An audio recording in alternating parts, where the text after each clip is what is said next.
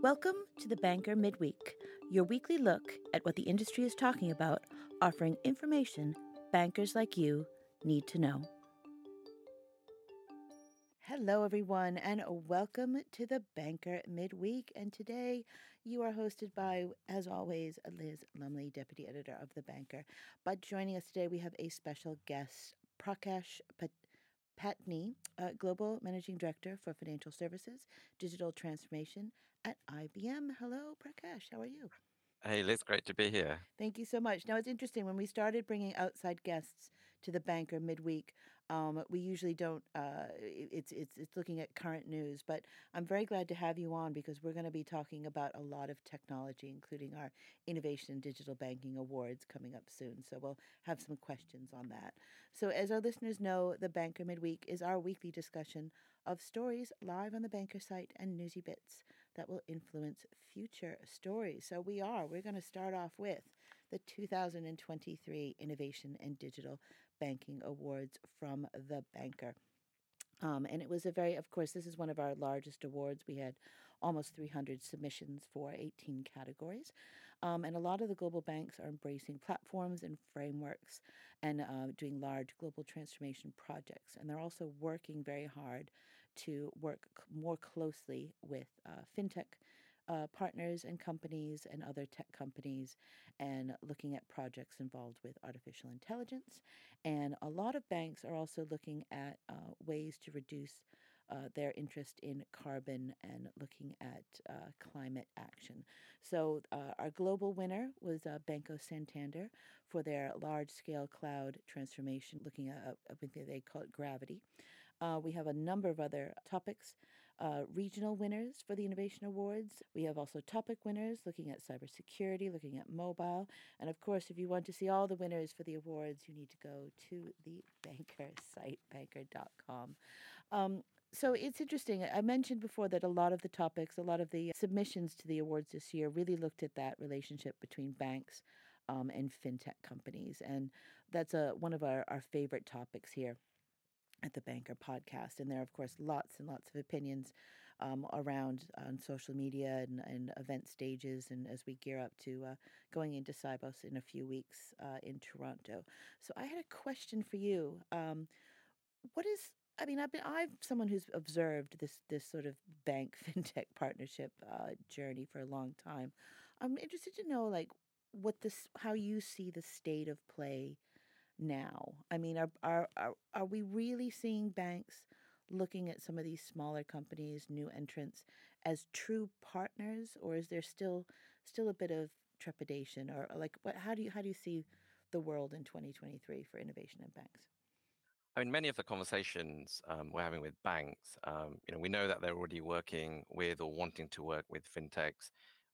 Banks know that they have things like customers, brand reach, capital, but they really want to take advantage of the fintech speed, agility, and also the fact that they can focus and go really deep in one particular area. So I do think both parties really see the value that they can both bring to the relationship, and I do think banks really are seeing fintechs and startups as innovation partners. Now, whether they are achieving the partnership the way they wanted to operate, I think is a little bit more nuanced in terms of the answer. Mm. So, the view of an engagement with a fintech has changed. I think a lot more needs to be done to make it easier for banks and fintechs to work together. I can talk a bit more about that if. Yeah, no, I'd love to, because I think the true story is in that nuance. I love the word that you use there. I mean, it's like how, like, you can talk about a bank doing a pilot or a bank talking to a fintech, but how does this really happen?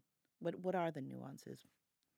So the fintechs I talked to, many of them have said to me that they just can't live with the sales cycles that are involved in Mm. working with a large bank. It runs for 12, 18, sometimes 24 months. And what's sad is some of them have said we on purpose have changed our strategy because we need to get to that sale. We're working with neo banks and basically the competitors. So in a sort of roundabout way, the fact that banks haven't address their processes to meet to treat fintechs differently to other Mm. large providers is driving this little bit of a shift away. And I know some banks have taken a very proactive approach and have changed the way they do it. Many others haven't. And I think it's even more critical when these fintechs are operating in the middle and back office space where risk levels are higher, there's more regulated data, things become more complicated. So there's an element of bank processes, but there's also an element of the fintechs maybe not necessarily being familiar with the regulations, the compliance needs. And so there's this little bit of a skills gap combined with this processing, which is creating all this friction in the system. And we can talk about some things that I think could help that, but Mm. I think that's really what needs to be addressed here if this partnership's really to succeed. Yeah, I mean, our CIO of the year, the bank actually created a separate entity, went off in order just to do this, to have that relationship with African fintechs, because I think we're working with the legacy bank of it, it just wasn't the right environment. So they created this kind of new entity in order to expedite some of those processes. We've seen that strategy with a few other banks, creating that kind of separate division in order to have these relationships. Yeah, and I think, but I do think the fact that many of them are talking about this and they are looking at the specific friction points from how they ask questions to need for 3 years of financial accounts. Often you won't have that as a startup through to all of the steps you need to go through to demonstrate security and compliance are in place. So I do think there is a move, but it just needs to go faster, I Mm. think, to really address this issue. It's true. We need. I did a panel a few weeks ago in Singapore, and someone from a bank said, "Speed is a choice," which I thought was very interesting. Yeah, you go as fast as you want to go. But we're going to talk about our next story, and we're going to stick with the fintech here at the moment. And this is from our Latin American editor, Barbara Pianese. And this is Mexico's fintech law needs a shakeup. So, of the 650 fintechs in operation in Mexico, and it's the largest fintech region in Latin America outside of Brazil, just 46 operate under its 2018 fintech law. And their 2018 fintech law classified fintech players as one of two types of entities, either an electronic payment fund, institution, or wallet, and or a crowdfunding institution. And so this has frustrated a lot of the fintech companies operating in that region.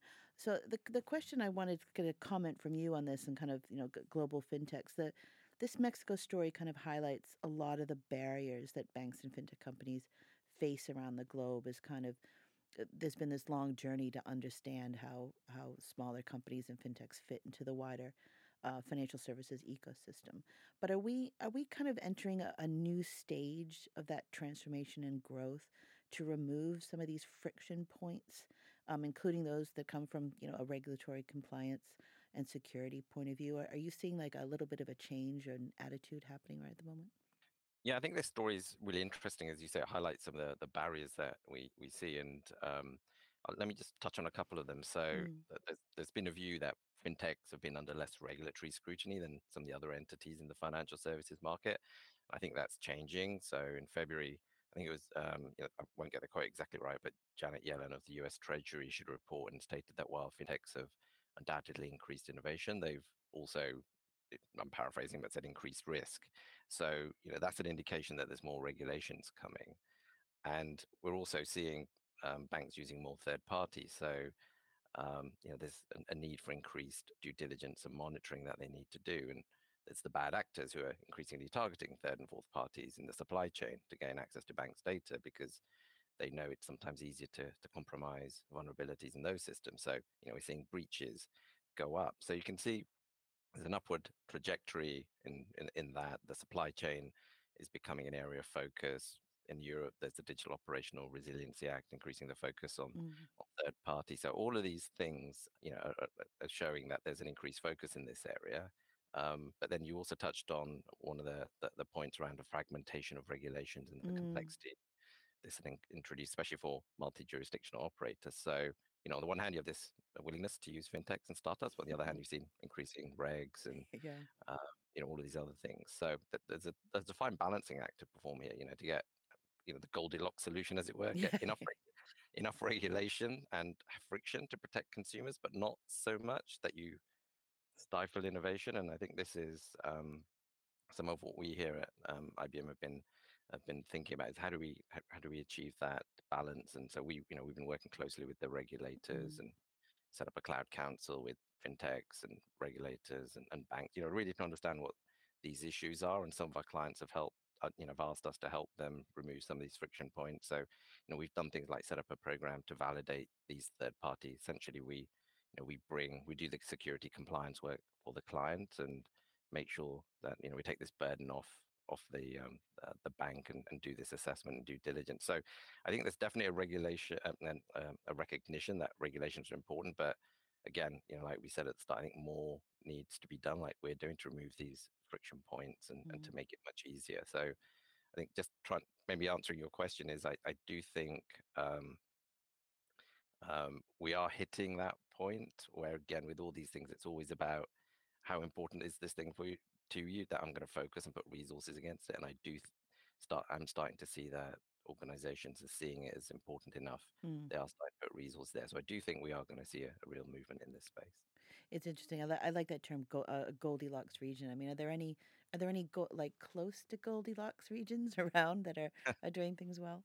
Yeah, I think some of the startups that I talk to, and I'm seeing a lot more focus from the venture capitalist type organizations as well in Africa and Mm, also in Middle East and in APAC. And I think some of this is down to the lack of historical banking infrastructure. The more Western economies have followed this path of branch infrastructure to digitize, but they're using the same, they're almost like automating the existing processes versus completely starting with a complete new paradigm, going mm, straight to mobile banking or mobile payments or whatever it might be.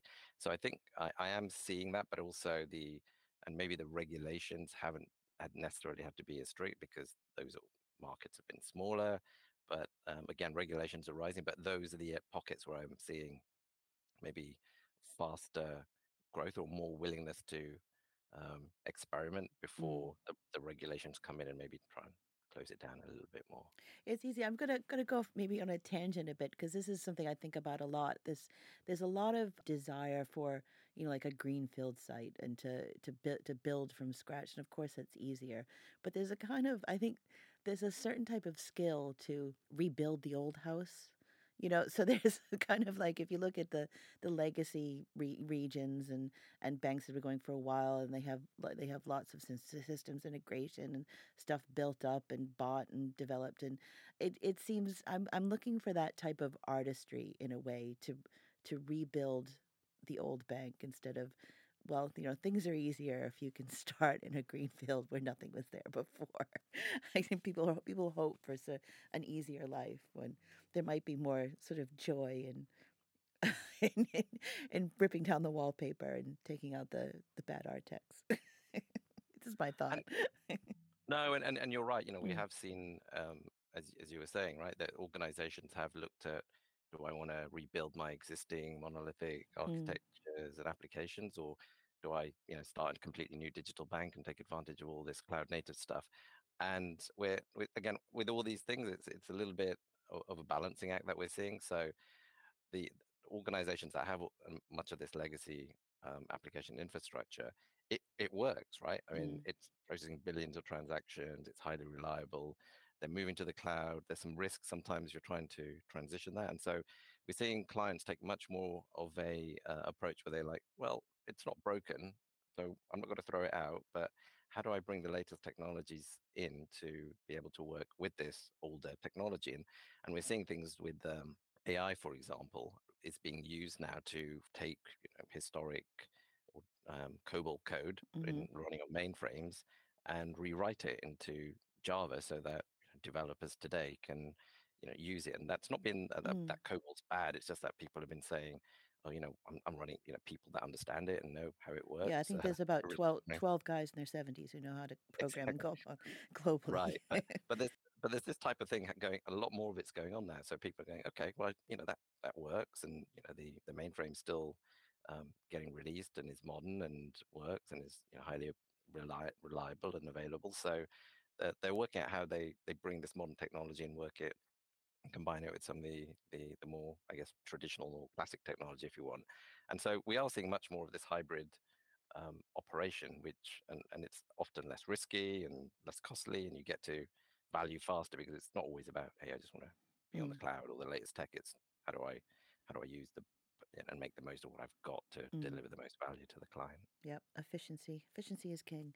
So we're going to stay on the banker site because we have another set of awards. We have our annual Transaction Banking Awards. So, as well, even though the Transaction Banking Awards look at a lot of the products banks offer in cash, liquidity, and sustainability needs, digital transformation was also a big factor in a lot of the entries, and a lot offering white labeled as a service offerings figured highly in a lot of the winning entries, transaction banking as a service, as well as the proliferation of available open application programming interfaces, allowing corporate clients more control and flexibility to use bank technology to solve proprietary problems. So our global winner for Transaction Bank of the Year was HSBC.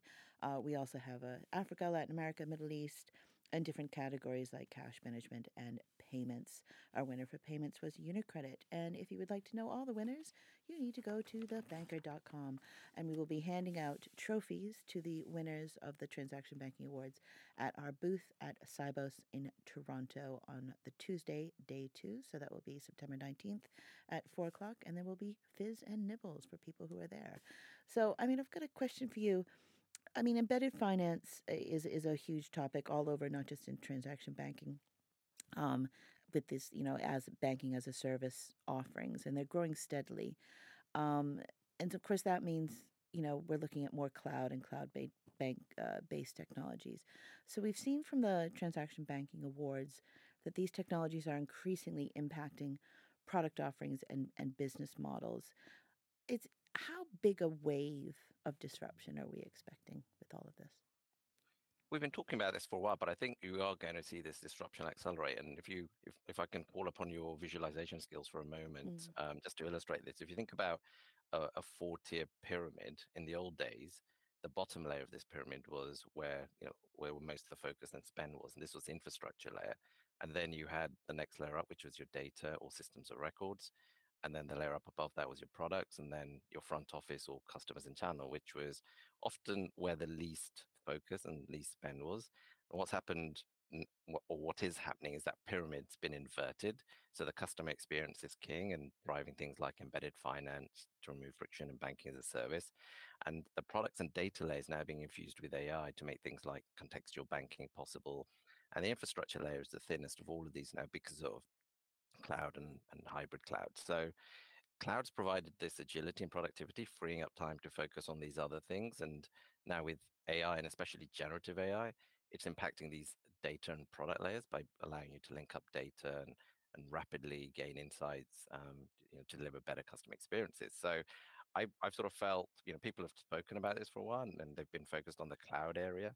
I think now as generative AI sort of starts to mature, mm, we're gonna see that middle layer start to accelerate, and so combined, I think you're going to see an overall acceleration. And again, these areas we've been talking about and focused on with hybrid cloud and Red Hat and other things that through our acquisition. So I think you are going to see an acceleration because that maturation of both of these technologies, intersecting is going to allow us to do that. But it does, require us to get to that level of maturity of AI, which I think is still a little bit at an early stage. mm. I mean, it's interesting. Sometimes people object to this, but I remember it wasn't that long ago that you could barely mention the word cloud to an IT person at a bank. They would kind of get all anxious. And now things have like switched so quickly. And I'm just, I agree with you. I think we're going to see this massive acceleration of this now that cloud is now mainstream and not kind of this shiny new technology. It's many people that work at banks are very, are accepting modernization and progress like many other industries.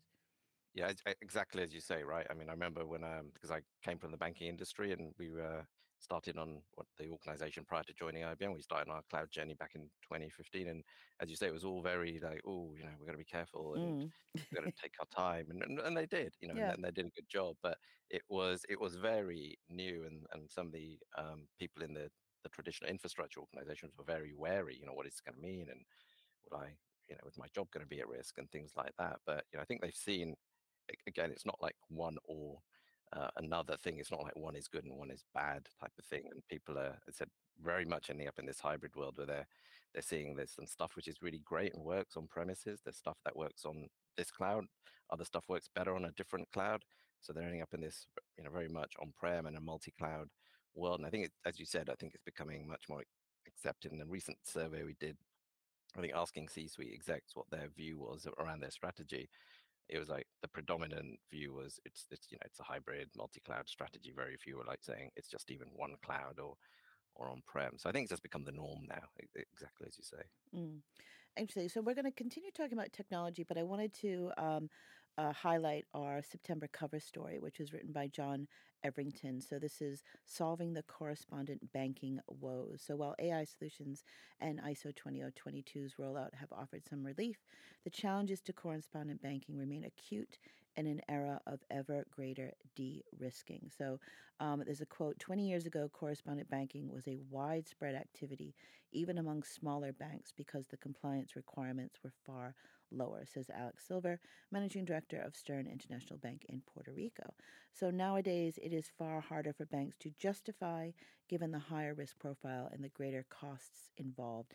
Even for the larger banks, they're going to be customers they can't service because of their revenue requirements and risk appetites. And it was interesting. I was reading this story, and a story in the FT caught my eye, which was Chinese lenders extend billions of dollars to Russian banks after Western sanctions. I know that after a lot of the sanctions were brought down after Russia invaded Ukraine, caused a lot of organizational and issues with a lot of banks. But the Beijing is pushing the renminbi to be an alternative global currency to the dollar. So although this is a correspondent banking story, I kind of wanted to bring this question back to technology a bit, because John talks a little bit about technology solutions, and we've talked a bit on the podcast here about the growth of AI and a lot of startups in AI.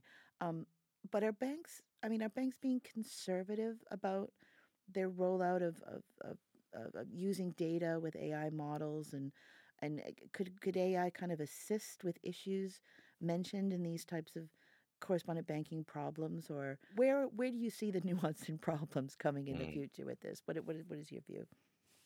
Banks' risk appetites, as you say, have changed, especially Mm, given global events and this increased scrutiny around things like KYC or know your client and anti-money laundering. In terms of the issues you've raised, I can see how AI can help, right? So mm. when it comes to assessing fraud or understanding financial flows rapidly to see if some organization or geo you don't want to be To find out if you interacting. are exposed to a Russian bank or not. I know that's a lot of banks had issues with that. Yeah. Yeah, exactly. It's this, this ability to take large amounts of data, analyze it very quickly, and to do things in real time. So I can definitely see a use for it. But as you say, banks, the ones that we've been talking to, are being very, very conservative about how they are using or how they're going to implement the use of AI, and they're concerned about things like trust. How do you ensure it's decisions if you're using AI free of bias and hallucinations? They're concerned about how targeted it is. Some of the large language models have been trained on data sets from the internet, which is Mm. both good and bad data, as we know. Mm. And there's also this explainability factor. So if you're going to use it to make loan or credit card decisions, you need to be able to explain to your regulators, how you decided on that. And we've seen issues where bias has been introduced and it started to do some Mm. weird things. And then to your point, it's, there's concerns about data privacy. How can you ensure your data is not being absorbed as part of the model? And this data is it's a key differentiator. So and I think many of the models out there today are consumer models, and some of what we've been focused on is really how do you build an enterprise grade AI Mm. solution, Yeah. uh, and things like what we've done is worked on expanding Watson X. So it's trusted because we filter out the issues around copyright and bias. It's very targeted because it's trained on financial services data. And the analogy we use is, if you have a problem, be it a medical one or whatever, do you go to the guy who's great at quizzes in the down the pub and who has a good general knowledge, or do you go to a specialist or a doctor? Mm. Someone who has a very deep understanding in a particular area, and that's, I think, important. And then the final couple of things is just the fact that it's explainable, and you're Yeah. able to see how you got to the answer. So I think all of these things are really important to solve for. And as we do that, I think the bank's adoption will will increase. But as you said, it's in the hype cycle, and I think we're starting to come out of that a little bit as people understand what this can truly do and how do they implement it in a regulated industry like financial Mm. services. I mean, I think that explainability is a big issue for you. When for me, whenever I see AI stories in like sort of the general press about not necessarily about financial services, sometimes you get people saying, "Well, we don't know how it came up with this answer." And of course, I mean, I don't think you should do that for any industry, but financial services. I mean, why is it so hard to explain it at times? Shouldn't you understand how that sort of decision process was made? Absolutely, and I'd Mm, say that's one of the things that we've been focused on mm, is just being able to show you all of the references and how it was, if it came up with a particular answer, how mm, it picked certain data elements from certain references to be able to do that. I think it's because often that the models that have been used to date, because they've been more developed for the consumer market, mm. there's been less need to do that. So I think it's lacking some of this I strong still want to know as a consumer. I want to be explained. Yes. Yeah, no, as a in an enterprise environment, it's an absolute Mm. need and something you have to have. All right, excellent. So we've got our final story of the podcast, which is a debate that's been raging ever since the end of the pandemic, and which is, should we still work from home? So this is from the FT. UK banks tighten up on work from home. So Lloyd's Banking Group is launching a charm offensive, including free food to win over staff required to spend at least 2 days a week in the office. We at the FT, they did that as well last year with some free food. Last month, U.S. Bank City told UK workers it will start checking when they attend the office, at least 3 days a week. And Goldman Sachs chief executive David Solomon once described home working as an aberration and asked staff to come in since lockdown measures were loosened 2 years ago. It was very interesting because we had some issues before the podcast with Zoom because I wanted to know where do you stand? Is it are you an office person, a non-office person? I mean, I think sometimes it's the commute that people are bothered by, not Mm. necessarily the office. So, what's more annoying, the commute or a Zoom that doesn't work? Well, yeah, when you're talking about Zoom and issues there, I mean, yeah, let's not go there. But the uh, I've sort of changed over time. I mean, I guess like everyone else after the pandemic, got sort of used to Mm, working from home, and yeah, obviously didn't miss the daily commute back and forth. But last couple of days, just and even doing this podcast today, I'm in a partner's office. We've been together, like 10, 15 of us, for the last 2 days, and what we got done in 2 days would have taken weeks if we tried to do it over the video. And mm, the other day I was just in the office and people say, well, look, I'm just doing video calls and why do I need to go to the office to do that? But I ran into people that I hadn't seen for a while and we started talking about things. So I think you miss some of these serendipitous yeah. meetings when everything has to be scheduled, every half hour or whatever over video. So I, I guess I'm an advocate of being back in the office, but I do believe there's a balance here, right? So there's occasionally it does make sense, just to work from home because it's I don't know, maybe I just need some quiet time to do some thinking without getting interrupted. So on the whole, I think I'm sort of leaning back to get back to the office. Yeah, I'm a hybrid person. I like being in the office when I'm here. But yeah, the Southeastern Rail does not fill me with joy. But Mm. hey, wonderful. Thank you so much for joining me on the Bank of Midweek. You were a delight. Thank you so much. Thank you for having me. It's been a pleasure. Excellent.